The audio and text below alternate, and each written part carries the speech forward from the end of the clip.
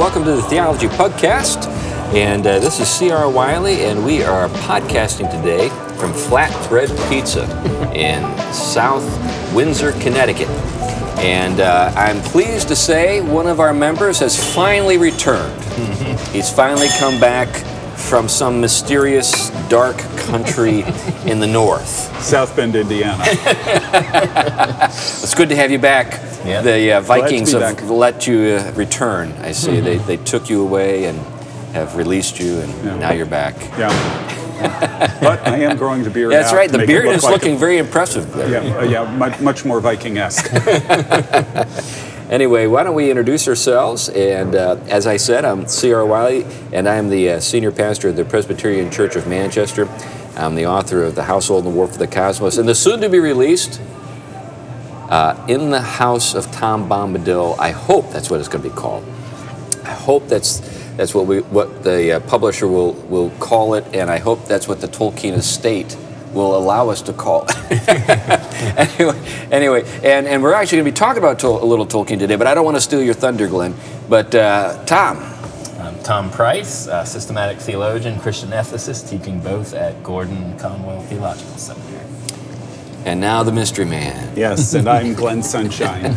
I'm a professor of European history at Central Connecticut State University and senior fellow at the Colson Center for Christian Worldview. All right. So, Glenn, what are we talking about today? It's your day. You've been away so long, you've got like several shows that we owe you. Accumulated. Okay, well, today I want to talk a little bit about some articles that have come up recently surrounding J.R.R. Tolkien. Woohoo! And as a jumping off point, there's one from Glenn Arbery. He's from Wyoming Catholic College. Okay. And he published a short piece that actually came up in April of 2019, in which he was talking about how all of his students at the college are really into Tolkien and Lewis. And he says this is good. He says, as he puts it, the effect of Lewis and Tolkien on the imaginations of our students is undeniably good. Both Lewis and Tolkien saw the effects of a secular world full of Nietzsche's all too comfortable last men, and they countered modern indifference to God and complacency with imaginary landscapes and actions that required the cardinal virtues, and more subtly, the theological ones as well, to oppose the great cosmic threats posed by satanic powers, and so on. So he's talking about the fact that, you know, these are good because they bring you into a bigger world, a world of the numinous, as he puts it. But he says there's a problem here. And although he doesn't use the word, I would suggest that the best way of describing it is he sees this as a bit escapist. The notorious E. Yeah. Escapist. Yeah. Now, like I said, he doesn't actually use the word, but what he says is, so if the effect is good, what worries me? I suppose I get more like Robert Frost in To Earthward the older I get. Frost writes that when he was young, he craved strong sweets, whereas, quote, now no joy but lacks salt. That is not dashed with pain and weariness and fault. The salt, I mean, is healthy but unsparing literary realism. Literature without recourse to fantasy. Literature in which talking trees do not come to the rescue. Tolkien and Lewis both countered what Charles Taylor in A Secular Age calls the disenchanted cosmos, a topic we've talked about before. Sure. A world that has lost its belief in the numinous. But so did Dostoevsky and Tolstoy. Bernard Austin Green, and so did Flannery O'Connor, Carolyn Gordon, and Walker Percy, and also in their different ways, Gustave Flaubert, Thomas Hardy, Joseph Conrad, James Joyce, and other great writers of our tradition, including Dickens and Herman Melville. He continues, I do not want our students to neglect the high imaginative perception that it takes to render the lived world, as novelist Milan Kundera calls it, with a mimetic accuracy that intensifies the sense of reality instead of displacing it into an alternative cosmos. To my mind, this accuracy brings vividly before the mind the being of the real world and the particular act of existence. In other words, what he's saying is that, you know, it's one thing to look for the numinous in an imaginary world, but there is a kind of reality in the real world which, described with literary skill, brings you in touch with things that are larger and deeper and so on in our daily life. And he uses an example from Anna Karenina from Tolstoy of a guy talking about his dog. And it's a very nice description and all that kind of thing. He ends up with these words: with the writer of genius, the real world yields up a texture of its small wonders. And it is in this real world that we find our good and evil, grace and despair. The worry, then, is that it might be tempting to escape to a self-evidently numinous world rather than to seek out the texture and wonder in this one. Perhaps I'm exaggerating a danger. Perhaps I think too quickly of those conventions where all the attendees dress up in Star Wars or Harry Potter regalia. It is especially necessary to inhabit this real world imaginatively in a season of recollection and self-scrutiny like Lent. It is tempting to fantasize, tempting to think that we are better or worse than we are, or that the world is. Okay. So his argument here seems to be that the way that you find larger meaning is through intense realism in literature, literary realism, and that while there is a value in fantasy, it's limited, it's seriously limited, and he thinks it leaves you completely ungrounded from the real world and foreseeing the world as it is in the numinous, in the here and now. Now, did he mention Marilyn Robinson in there, in his list? I don't think so. Because, some of the things that she's done, like Gilead, for example, that's a marvelous story. But it does a little bit of what he's describing, but there's also a kind of suffusion of the numinous at certain points in time in the story. Right. Yeah. What I would say to him, the first thing that I would say, and we're actually going to go to someone who's much smarter than me. It's C.S. Lewis. Smarter than all of us. Yeah. Combined. The first point that I would really want to make to counter him is that when you're looking at your really big, major philosophical questions of metaphysics, what is the nature of reality, ultimate questions of ethics and moral authority and epistemology, all of those kinds of things. Right. The only place where you find those things front and center is in science fiction and fantasy. I agree. Because in literary realism, it's really, really hard to get to questions of ontology, or metaphysics, or epistemology, or ethics in the broadest sense of the word, the true nature of good and evil. How do you discuss that? Right. How would Tolstoy do that when he's discussing a dog coming up to a guy and him petting him?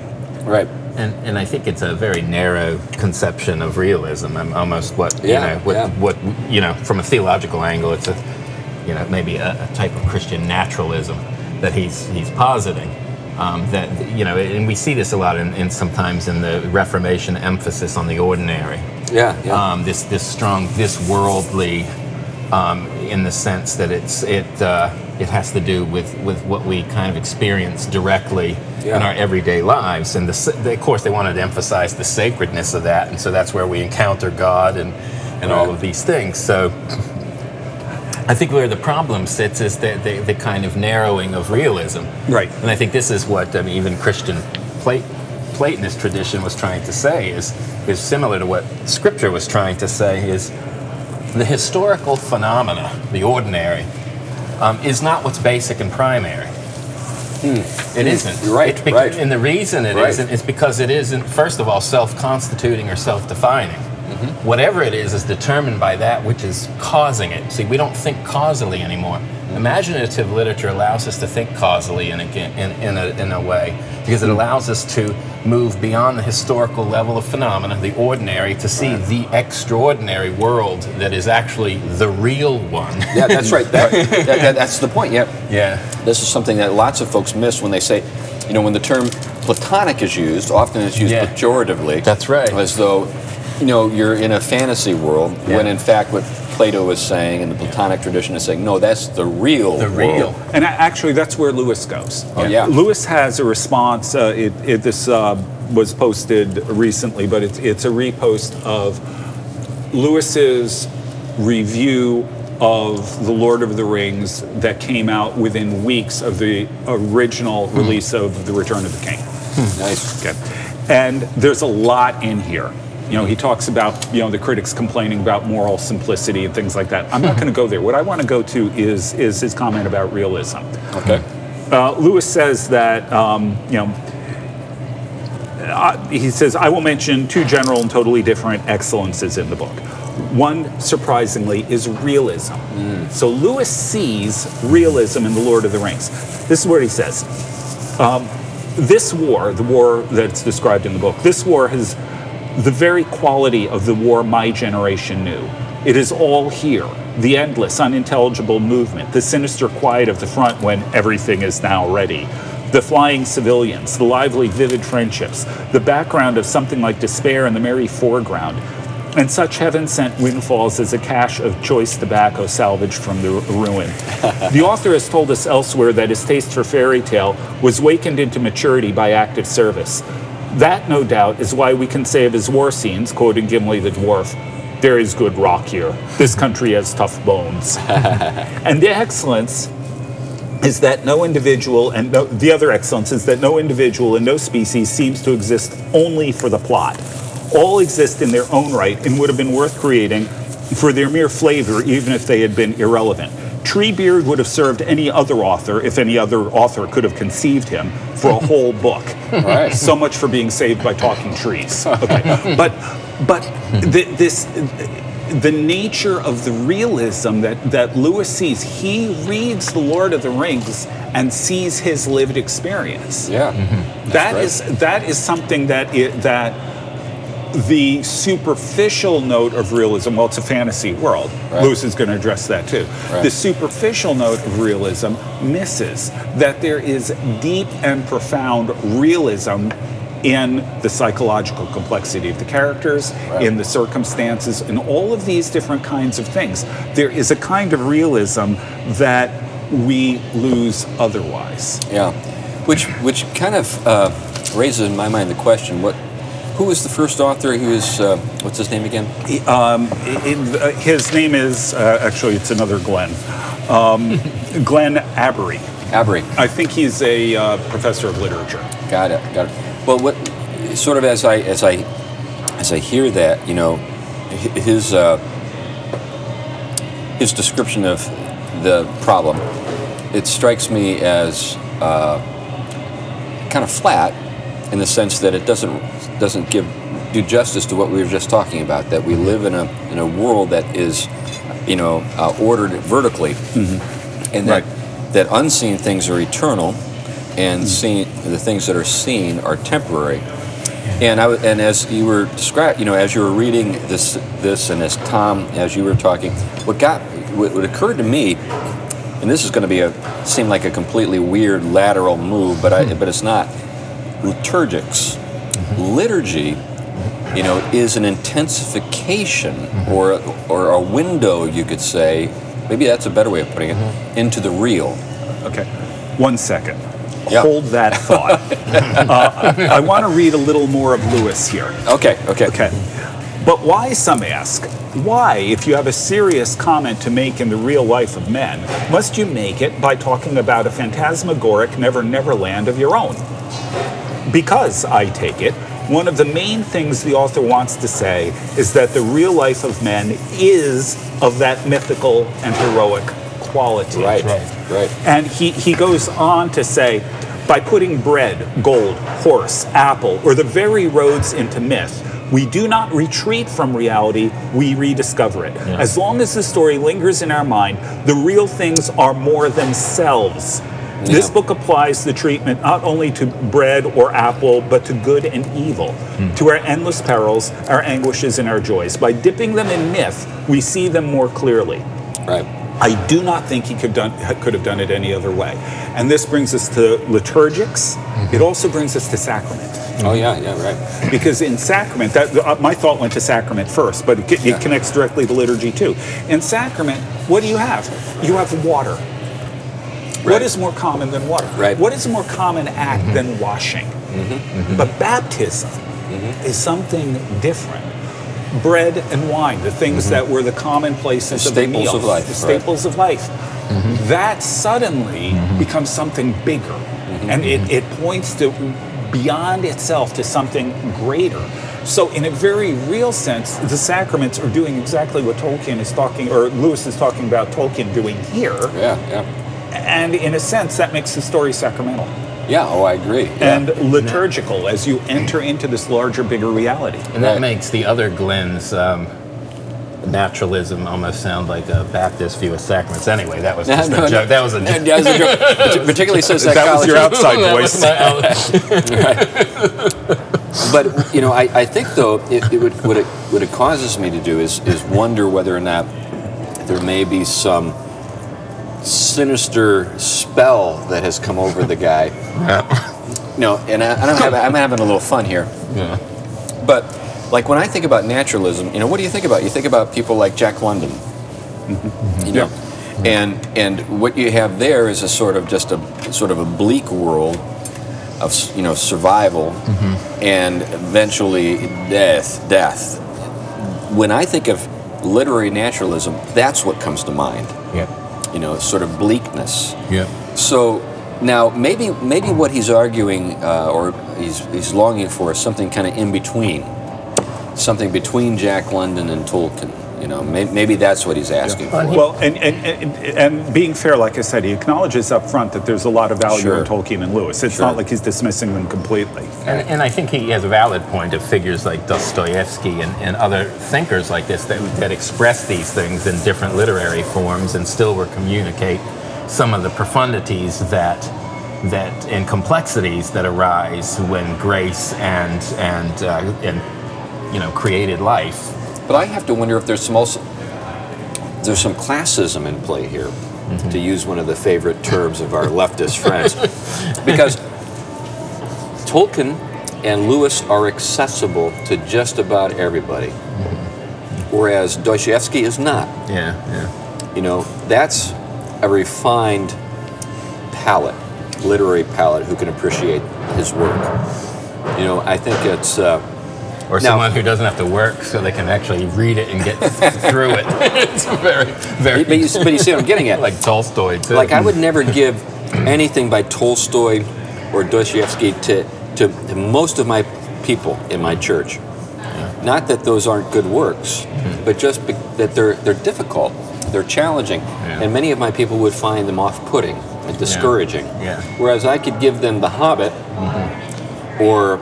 the Chronicles of Narnia, knowing that there's tremendous depth, but there's also accessibility at a very, high level. Yeah, and there are other reasons as well that we can point to. They're hierarchical.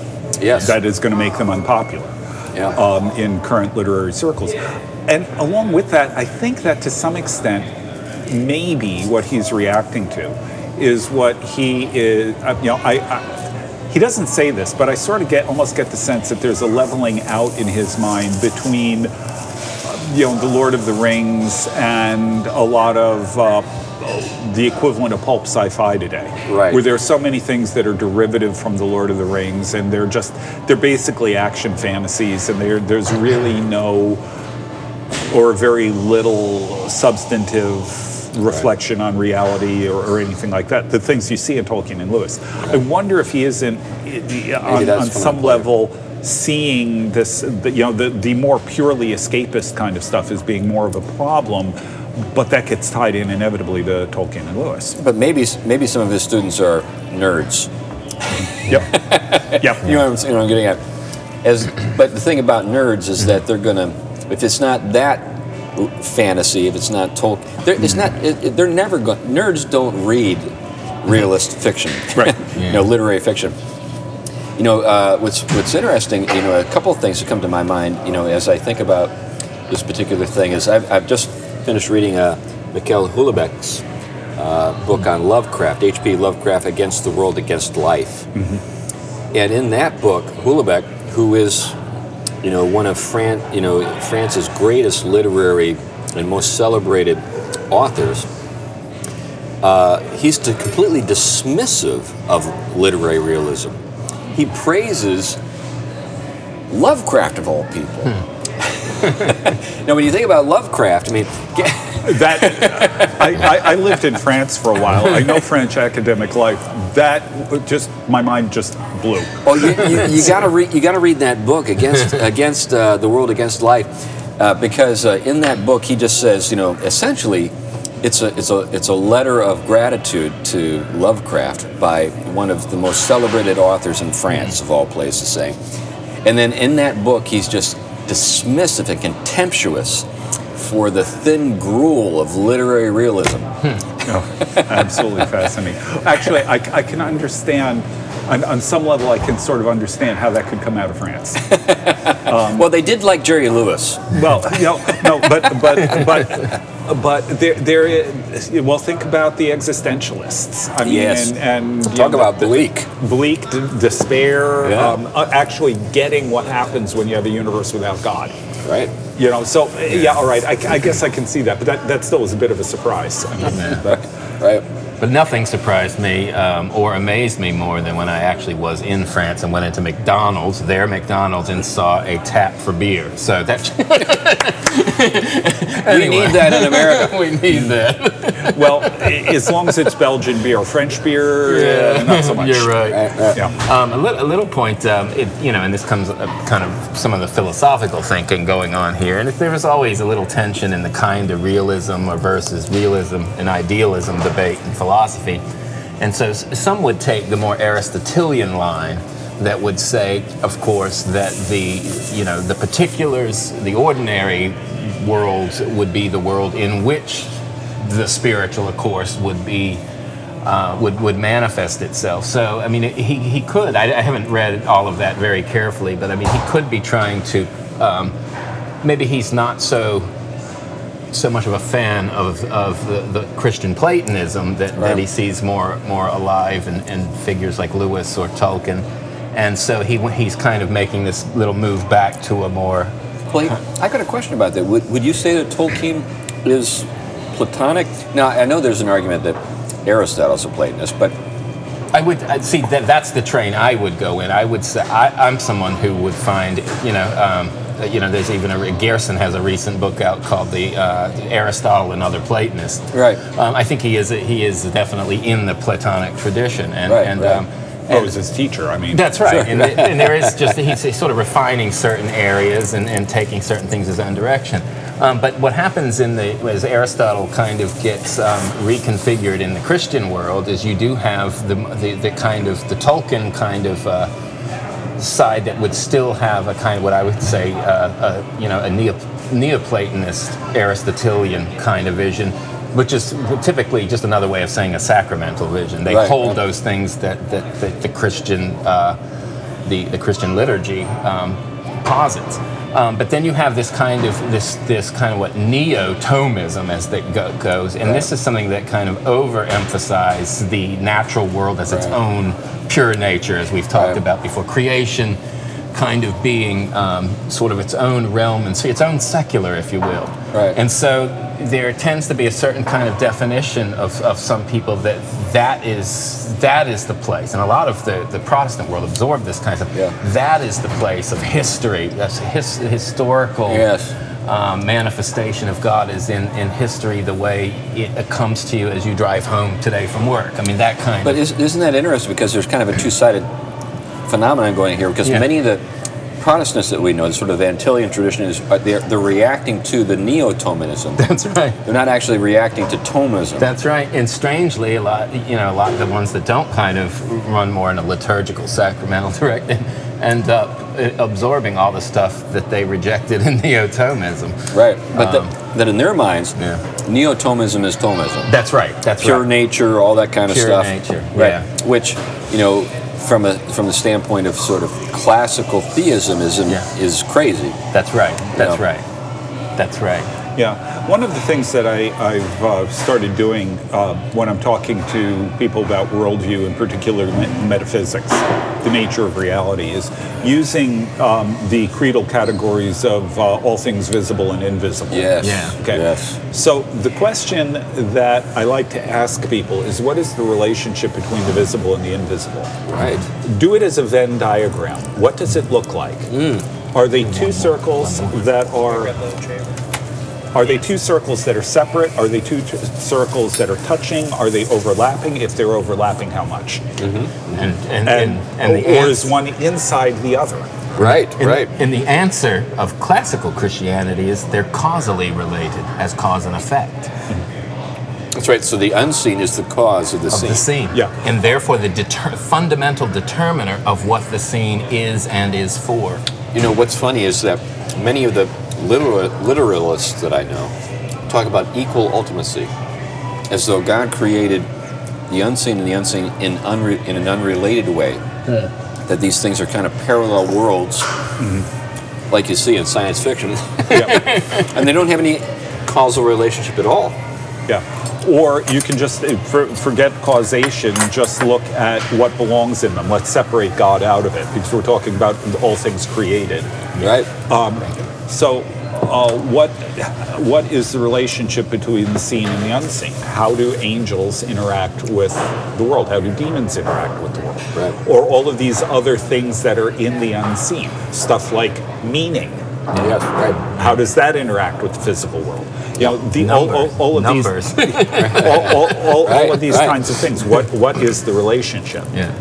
And that, it seems to me, is a reasonable way of getting at some of these kinds of questions about Aristotle or Plato or realism or idealism or whatever. Just helping people to think it through that way. Well, that's right. And if the terms Plato and Aristotle seem like it's sort of a submission to a philosophical framework that they're not understanding how it's functioning, those things are just terms that talk about the way in which these particular thinkers emphasize certain things in their thought. But the church had, in its own theology, these ideas, these terms going on: visible, invisible. God is the primary cause of all things. What is create? In the beginning, God created the heavens and the earth. All things were made through Christ. There was nothing made that is not made through Him. You're talking relationship of causality, creator, creating, and then visible, invisible, before all things, then in time and space. And so those terms of Plato and Aristotle are just ways of putting the emphasis, whether it is on the invisible and the unseen, and the principle, or you put it on something else. And that's what that whole debate's about. So in a way, they're just philosophical tools we use to express what we know from what Scripture is putting forth. Another way that is thinking about it or describing it that's been helpful to me, we don't have any problem when it comes to, say, for example, using the insights that we've been able to enjoy through the scientific method when we think about the natural world. Well, what we have with philosophy often is something similar. There have been some real discoveries. In other words, it's not just, and this is what I run up against sometimes, is this idea that the Platonists were just making it up. They didn't actually discover anything in the same way that a scientist would discover, say, the law of gravity. But if we think about it, in the framework that I'm talking about now, what I think the church fathers said is that surprisingly these guys had some things right, and for them, it was figuring out why. They were puzzled. And we talked about this, I think, a few episodes back. There must have been some influence of the Hebraic tradition. The church fathers said there must have been something. Well, said Moses. Moses, Plato ran into Moses, right? Right. Something like that, because they were trying to figure out how did these guys get it right when everybody else. When you think about sort of the world in which the early, the apostles, for example, what they went out into. There's this sort of, world in which, you've got mythological, you've got mythologies, and you have no philosophy really to speak of, except in this one place. and then what happens in that one place, Greece, is something that is just like, so tremendously fecund. It has this. I think I'm good for now. Yep. Ready? You guys want to do any dessert on today, or? I'm good. Good. Ready? Thanks. Yeah, I'm going to eat all this, so you don't need to take it. So what you have is this sort of exceptionalism. What's going on in this place? They made some real discoveries. Yeah. And the fathers were able to sort of identify the gaps in what they discovered. Right. They were saying, they don't have the incarnation, they don't have the resurrection. Those are huge. Yeah.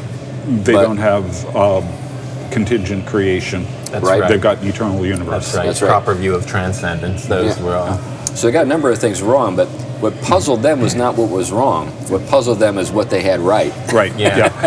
Now, what's interesting, to take this back to the whole sacramental idea. Right. What's interesting to me is that what we're seeing, when we talk about. All right. When we talk about the rejection of pure nature, right, the people who are adamantly against that tend to be what the Reformation would call sacramentarians. Yeah. Which is to say that all that is happening in the sacrament is pure nature. Yeah. There isn't a transcendent. I think it's Zwingli, you mean? Yeah. Well, Zwingli didn't actually believe that, but people think he did. Okay. But Zwingli's a bit more complicated than most people think he is. But be that as it may, this idea that you get in churches that these are not sacraments, they're ordinances, which is something that's ordained by God that He just tells us to do for no apparent reason. Right. Yeah, you just do it. You just do it, right. And there is no greater significance to it other than raising our glass to our departed leader. That's right. That is a pure nature argument.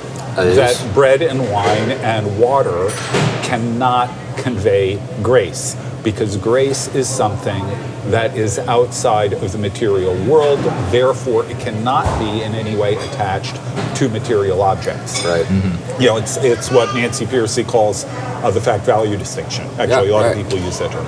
But we've got this idea of the fact-value distinction that says that you cannot have transcendent and a finite together. And go ahead. Which, by the way, also shoots the incarnation right out the window. Right. And it also shoots out the world of biblical meaning, because, for example, what you have going on in Scripture is very fascinating. Let's take the doctrine of the Holy Spirit, for instance, something that you usually find in strangely divided camps in the Protestant world of the whole completely enchanted world of charisma. The charismatics. The recklessly detached from other types of realism, and then the other almost deistic world of a lot of the rest of Christianity. But let's just take the idea of the Holy Spirit as Scripture presents it early on. Out of the old, here is kind of one thing to keep in place as Christian layers. God is not to be associated in himself with anything creaturely. That's idolatry, right? God is not a creature. That's what brings about the whole issue, and is not to be related to as a creature. But one of the first things we see is God's being identified in his revelation with his works in creation. But it's always qualified by him not being the creation. So he is willing to be identified by his works of creation, but he is not to be identified as the exact thing. For example, he will be identified with wind, ruach. The Spirit hovers over the waters, and this whole concept of wind is developed over and over again throughout the Old Testament. Into the New becomes where we associate with pneuma. The wind blows where it will, you don't know, but so is everyone born of God. So wind, okay? is its primary significance that which is blowing trees, and that's the most determinative reality? Or is its primary significance its place within the economy of God's self-revelation and, of course, his manifestation? In other words, yes, wind is a natural phenomenon, but that natural phenomena teaches us something. Yeah, right. So here's your ordinary, but there's your extraordinary. Yeah, when I think about what Jesus said, is you don't know where it's coming from, you don't know where it's going. Yeah. And so here's something that's unseen that has physical manifestations. And this is exactly what I think we're trying to talk about. This is what I think Tolkien is up to. They're trying to talk about this ways of these interrelations, but in a more imaginative way, so we can do more than just merely talk about this as a phenomena there. Because we're meant to, in the old Christian traditions, we're meant to contemplate from the phenomena to the eternal significance, meaning, and purpose. We're to move. It's a stepping stone. Yeah. Now, this brings up a comment by Christopher Tolkien. He who is giving up control of the Tolkien estate, I suspect. But he said that after The Hobbit came out, he would never allow another film to be made from anything that Tolkien ever wrote. Now, I think next generation may be thinking differently on that. But he said the reason was, he said, they've turned it into nothing more than an adventure story. Yeah. In other words, what he saw Peter Jackson doing, I think in The Lord of the Rings and especially in The Hobbit, is basically gutting the story of its real significance. Just turning it into a simple action-adventure story, which it is more than that. Yeah, I don't think that Jackson gets it at all. I really don't think he has it. And why should we be surprised? Yeah. I mean, the guy doesn't share the faith of Tolkien. And he would, and even even just the philosophical or theological astuteness you would need to be able to do that. I mean, I know some artists have that capacity, and maybe he does. He just wasn't attuned to it. I don't know. But here's an interesting thing from Tolkien. Oh, go ahead. Yeah. Well, just the reason why I brought that up is again, it's this. I think it's the same sort of thing that Glenn, whatever Aberley or whatever his name is, Arbery. Well, whatever. I think it's the same thing that he was talking about on some level, in that people get the adventure, the sort of romance, all of these kinds of things, and he does acknowledge that there's the noumenal in that. Yeah. But for Jackson, it's an adventure story. It's a cool adventure story set in a cool place with cool history and cool stuff. Yeah. And I know it frustrates us that people can't get beyond the surface. But what else is new? Yeah. Sure. We live in a world where people don't get beyond the surface most of the time. But we have this happening in theology. What has happened is, just like it's happening in relation, say, to Tolkien's literature, Lewis, we have it happening with Scripture.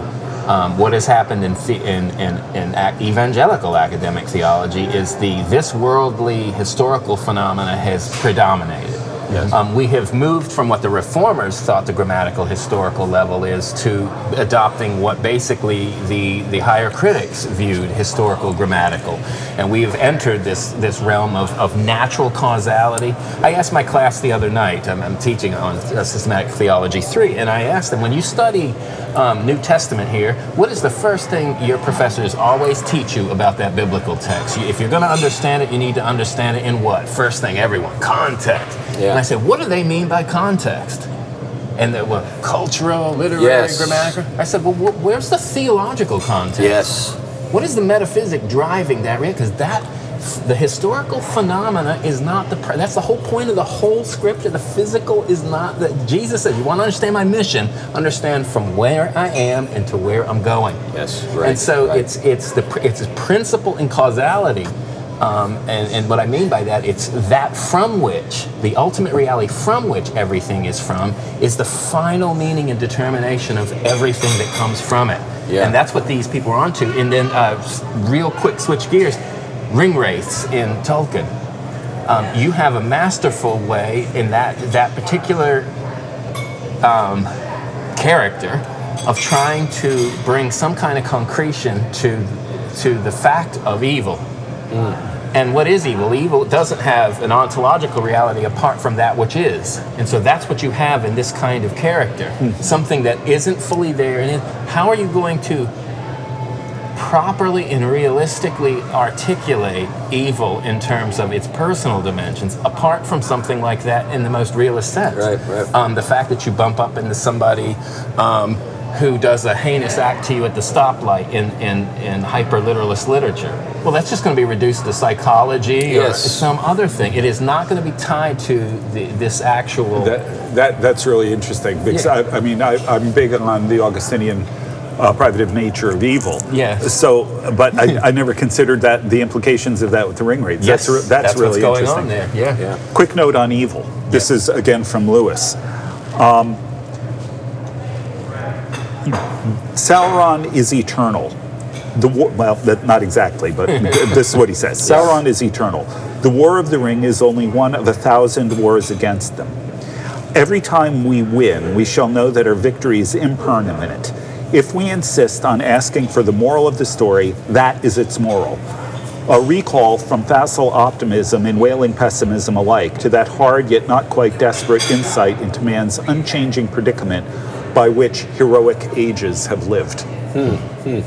So, again, bringing in this issue of evil and its omnipresence in our world, that you can never have a final victory over it. Tolkien at one point talks about fighting the long defeat. I love that term. It's depressing, but at the same time, very true. And it's also very heroic in the old Norse sense. Norse sense of the word. Actually, Chinese too. In Chinese movies, the hero tends to die. And the reason is because if you can win a fight, you're not heroic. You are heroic when you keep fighting and you know you're going to lose. Which is why Harry Potter should have died. Well, arguably he did, but that's a whole different. That's another episode. Just the evil thing was, I wanted to get that quote from Lewis. It's a fascinating, I think that's a very fascinating point. One more thing, I know we're getting close to the end, but there's one more article I brought along that I thought was really interesting. This was from National Review of January 8th of this year. Wow. All right. So this one is a recent one. Fresh off the press. And this is Joe LeConte, who is a professor of history at King's College. He talks about, for its 1937 to 38 Christmas lectures for children, the Natural History Society of Oxfordshire announced forthcoming talks on coral reefs, birds, whales, horses, and dragons. The latter topic was taken up by J.R.R. Tolkien, a professor of English literature, what I want to know just is, published The Hobbit. What I want to know is, what was the attendance at each of those lectures? My guess is that dragons would just packed out the room. Probably. But Tolkien's lecture before an audience packed with children of all ages tackled a decidedly adult subject: the problem of evil in the world and the heroism required to combat it. Tolkien began disarmingly with a slideshow of prehistoric reptiles, including a pteranodon in flight, to remind his listeners that, quote, science also fills this past with dreadful monsters, many of the largest and most horrible being of a distinctly lizard-like or draconish kind. These ancient creatures, he said, embodied legendary qualities found in dragon mythology. The dragons with whom he had an acquaintance, quote, loved to possess beautiful things.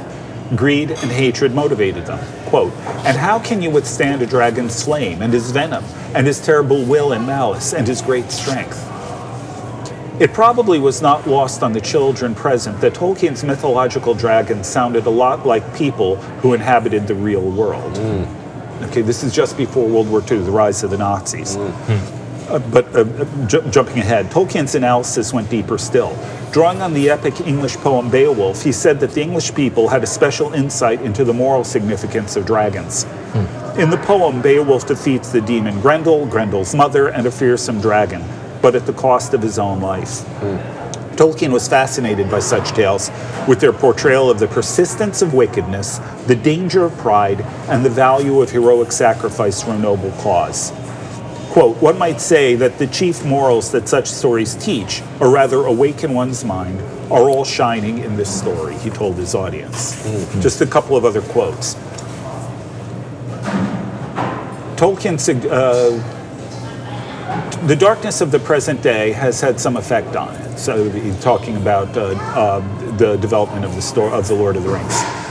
In the perpetual fight against dragons, Tolkien suggested modern weapons would not be decisive. Something else was required. Quote, dragons can only be defeated by brave men, usually alone, he said. Sometimes a faithful friend may help, but it's rare. Friends have a way of deserting you when a dragon comes. Wow. Tolkien disliked allegory. The truth is that the catastrophic rise of fascism and communism merely confirmed his insights into the human condition. The nearly irresistible appeal of the demagogue, the schemes for a utopian future, the insatiable will to power. Quote, for the dragon bears witness to the power and danger and malice that men find in the world, he said. And he bears witness also to the wit and courage and finally to the luck or grace that men have shown in their adventures. Not all men, but only a few men greatly. However dark the modern world may appear, Tolkien could never give up the older concepts of virtue, valor, duty, sacrifice, and grace. As he told his audience, dragons are the final test of heroes. If Tolkien is right, then what does that say about us? Yeah. The lust to possess and subjugate is as strong and widespread as ever. Dragons continue to roam the earth. We seem to have a terribly difficult time, however, finding authentic heroes to fight them. Yeah. But two things come to mind very quick. One is the valorization of dragons recently within fantasy literature. Dragons are like, My Friend the Dragon. You probably saw that film. I can't remember the name of it, but it's essentially that My Pet Dragon. It means all this sort of like Pete the Friendly Dragon and all this. Puff the Magic. That's what I was getting at. Puff the Magic Dragon. I think all this stuff is sort of like trip. That's right. Dragons have kind of gone on a sort of like, there's been a group of people who want to make the case for the dragon. Yeah, How to Tame Your Dragon is the films I think you were thinking of. That's it. And the idea is that, if we could just understand the dragon, we're good. Need another round, or? I'm all set. Yeah, we're all set. If we just understood dragons better, we'd all love them. Yeah. Or it's the environment. Dragons are only nasty because of the difficult conditions that they find. Right. Or because people don't like them, and that's why. If we just liked them, they'd be cuddly. That's right. The other thing is the Eastern view of the dragon. The dragon is kind of the lucky and wise serpent type figure. Yeah. Much, much more complicated in the East, but yeah. Yeah, but I guess the contrast, though, that's the main thing I'm thinking about is sort of this contemporaneous sort of valorization of the dragon, and then the different take on the dragon in the East. Yeah. Those are just a couple things that come to mind. You also have sort of the biblical imagery, revelatory, the dragon, the beast. I mean, you have these kind of figures, Leviathan. Right. This kind of these ways again of talking about things in the most real sense. That exactly. And I think that's what happens. I remember a class I took years ago. It was a metaphor. What was it? It was under Nicholas Lash from Cambridge. It was language, metaphor, analogy, and the naming of God. And that was one of the things that was actually we were talking about is the way in which metaphor and analogy were, in the sense, the most realist ways of talking about things, because there, on one hand, there is a actually limiting. We often think as metaphor as expanding, bringing into something, something extra, therefore beyond reality. When he said it's exactly the opposite way around. There is a limiting going on, which is cutting off those aspects that aren't real, in a sense. And the way we talk about those things, I mean, we use things, of course, we talk about running water, for example.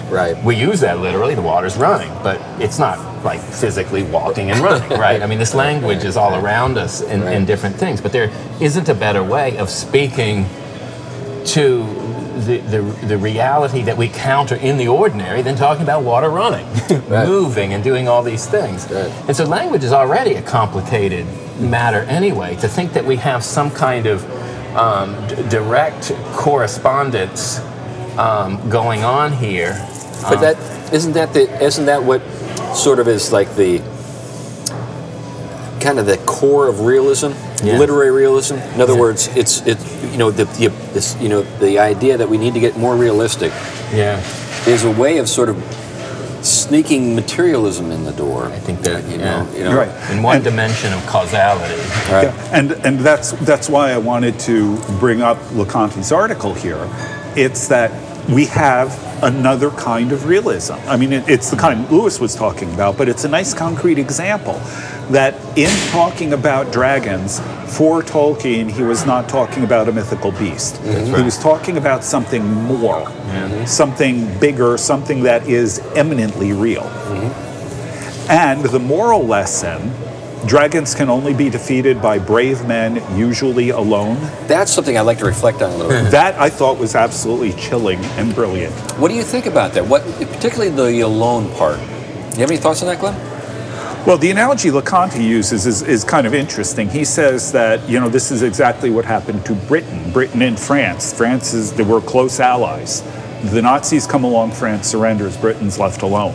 Yeah. That was where LeConte went. But I think that ultimately, it's funny that LeConte would say that. Yeah.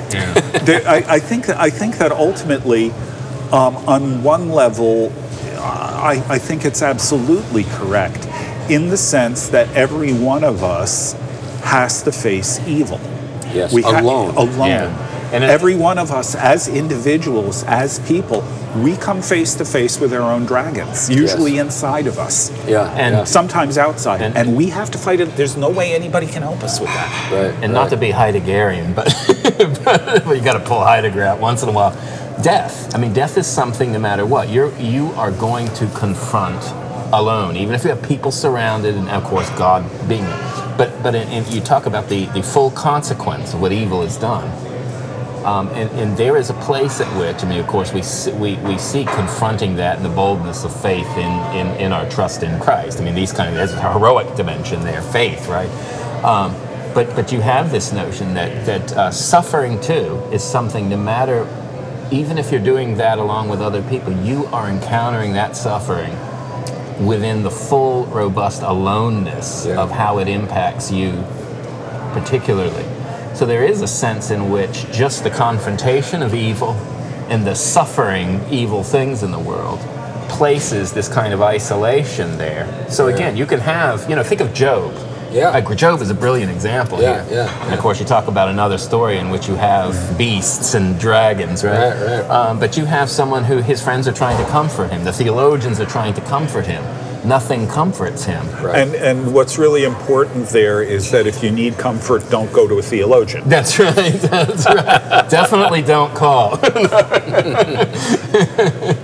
But interestingly, when he turns to God, it's also a very profound moment, because when he starts to bring he starts to bring the theologian's case before God in a sense, and he starts to wonder, wait a minute, is this the case? God's reply is God is, all right, you want to be a man, get up and be a man. It's that kind of talk. Right. Where were you when the earth's foundations were laid? Right. So there is, you talk about what it takes to be someone to stand up, confront that. I'm talking at kind of one example of it, and that isn't directly what's going on here, but I think you think of all these places at which this moment of you have to confront these things at the very core of your being, without something else being able to come close apart from the reality of God. When we think about, theological virtues and then, sort of the classical virtues, courage, for example, is what is part of this, part of this whole matter of confronting dragons, but also faith, is part of this, because, there's a, you can encounter the dragon in a despairing way, kind of the Norse idea, laughing I will die, kind of fatalistic, but at least I'll have my self-respect. But, the other is... Excuse me, I was just reminded of a line from an old fantasy movie called Lady Hawk, I don't where know it. Matthew Broderick plays Philippe the Mouse, a thief who escapes from prison. Okay. And that triggers the whole rest of the story. But at one point he says, my cellmate was a murderer and insane, but at least he respected me. That's right. That's right. Well, self-respect is just that. You know, Yeah. I'm insane and I respect myself. But this idea that, you know, I think Kierkegaard was getting at with the Night of Faith. Yeah. You know, you remember the you know, either or, the Night of Infinite Resignation, Yeah. which is what we're talking about here. That sort of laughing, I will die. Yeah. But the Night of Faith is able to go into this you know, overwhelming encounter with the dragon. You think about it, you know, when you see the dragon portrayed in any art, it's just this implacable evil, but impossible to overcome. And then you have this frail man. Yes, he's got his armor on, but you know that we're talking about a guy who is just overwhelmed, you know, sort of outmatched by the opposition. But he goes into the battle anyway, you know. And now, you know, as I think about this, it's usually there's some insight. You know, when we think about, is it Bard the Bowman in The Hobbit, or we think about what's the one with the scarab fights the spider? Oh, in Lord of the Rings. Yes. Well, That's Shelob. Shelob and right. the and Frodo and the light. and Frodo and Samwise. Sam. That's right. With Sam. with the vial of Galadriel. Right. Yeah.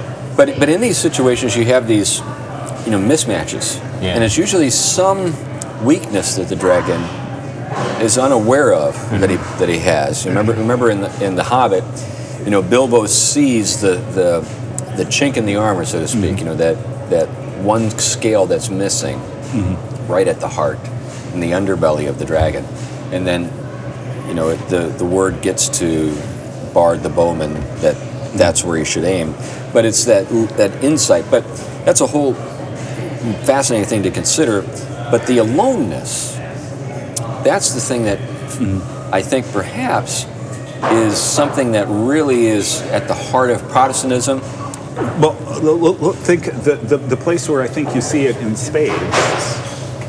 No Russian. All right, Great, thanks. The place where you see it in spades is when Bilbo in The Hobbit is going into the Lonely Mountain. Yes. And at one point it says that, you know, Think about the Lonely Mountain. And he's on his way in. He's alone, and he is confronted with the fact that he is about to see an enormous dragon and everything else, and he knows the dragon is there.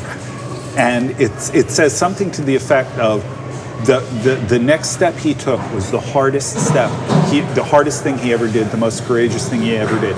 Everything else was secondary. It was in aftermath. It was this step of going in and confronting this. Right. You know, but it's done alone. You know, when I think about my own past, my own history, there were those moments where I had the challenge, and there was no place to hide, and I could either act or not. You know, and if I didn't act, no one would have been any the wiser. Yeah. And it's those defining moments. Then you have, you know, I think the classic, you know, central Christian emphasis on Gethsemane and the cross. Sure. Right. I mean, here you are. Here you have the you know, the very Son of God carrying the weight of the world on his literally on his shoulders and carrying the sin and judgment. And you talk about this kind of aloneness. And the disciples, of course, are close by, but they keep falling asleep. There's rebuke going on. You know, they're not going to be able to be there with him through this. This is what he calls his time of trial. And yet there is something analogous, I think, in all of our episodes of confrontation with evil that has this kind of this dimension to it. And I think that's what he may be referencing there. Or Jesus in the wilderness at the beginning of his ministry, that 40 days in the desert. Yeah. Right. So there's no place for the hero to hide. You can't hide it even in your duty. It's just sort of like, there you are, this is the moment. And will you, you know, the term stand and deliver, you know, will you be able to do that? And what are you drawing on to do that? I mean, how is it possible? I mean, that's a whole other kind of thing to think about. Yeah. Another sort of interesting direction to think about is, again, the privative nature of evil and the dragon. The dragon loves beautiful things. Right. That is in itself not a bad thing. Yeah. However, how the dragon loves them is the problem. Right. That he loves them with an obsessive possessiveness, so that one item removed from a vast hoard is enough to drive him crazy. That's right. He notices. And along with that, how does he get it? He gets it by slaughtering the dwarves. Right. The wickedness, the cruelty, all of these things that are associated with dragons, sooner or later get tied up to their hoard. So the love of beauty is twisted into evil. And that's very, very much an Augustinian kind of idea. Yeah. Right. This is rich stuff. And how would you get that in realist literature? Yeah, and that's exactly the point. All of these things, I would argue, are profound, ultimately very real issues. But we get to them through metaphor, through analogy, and in the guise of heroic fantasy. Yeah, right. Well, we ought to wrap up at this point because we've gone about as long as we normally go. So, Tom, is there anything you want to add as we conclude? I mean, nothing that wouldn't take a whole nother show to get into. So, but yeah, fascinating stuff, and I really think it's rich with material here. I think we can go a long way with it. Great. Yeah. Anything you want to say as we conclude, Glenn? There is so much stuff, particularly in Lewis's review, that we could again do multiple episodes on it. It's I think that the biggest problem that we face with fantasy is the cheapening of it. Yeah, interesting. Right. And the cheapening of it occurs two ways. Fantasy fans who don't really get it and turn it into an adventure story, swords and sorcery kind of thing, which is fun in and of itself, but it has there's no real depth to it. Right.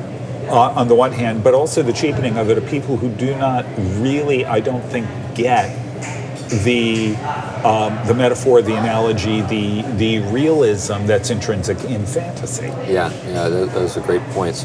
What's the where can people go to get that review by Lewis? I will see to it that when we post the episode, it gets posted. Okay, so it'll be there. Anyway, I don't have anything to add. I mean, if I added anything, I'd just go rambling on. So anyway, we appreciate your interest and support it when it comes to the Theology Pugcast.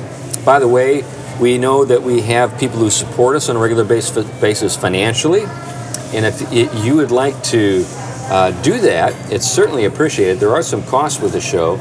We don't pull a salary or anything. This is all something we're doing for fun.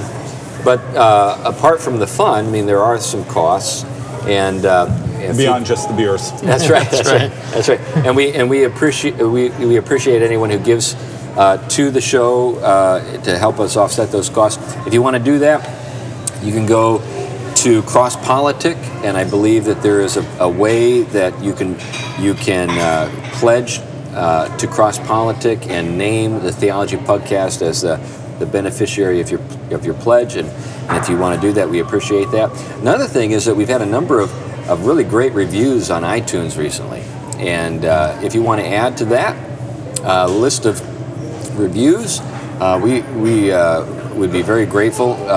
Everything we're told, and by the way, we are about as illiterate when it comes to technology as you could possibly be.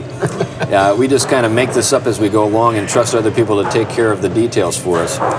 But we've been told anyway that we're not part of the technocracy. That's right. We've been told that the reviews help people find us. In fact, you just posted something. You sent me something the other day that said that you had told somebody about the show and they responded. We've already heard of it. This is great. Yeah, that's just marvelous. We're glad. I ran into somebody at Elizabeth Church in South Bend who listens to our podcast. Wow. See, it just blows our minds. We're a bunch of people who live in our closets and don't ever get out. Yeah. and we're just amazed that people care about our show and actually listen. So thank you very much for listening to the Theology Pugcast, and we hope that it's been a help to you. Bye-bye. Bye now.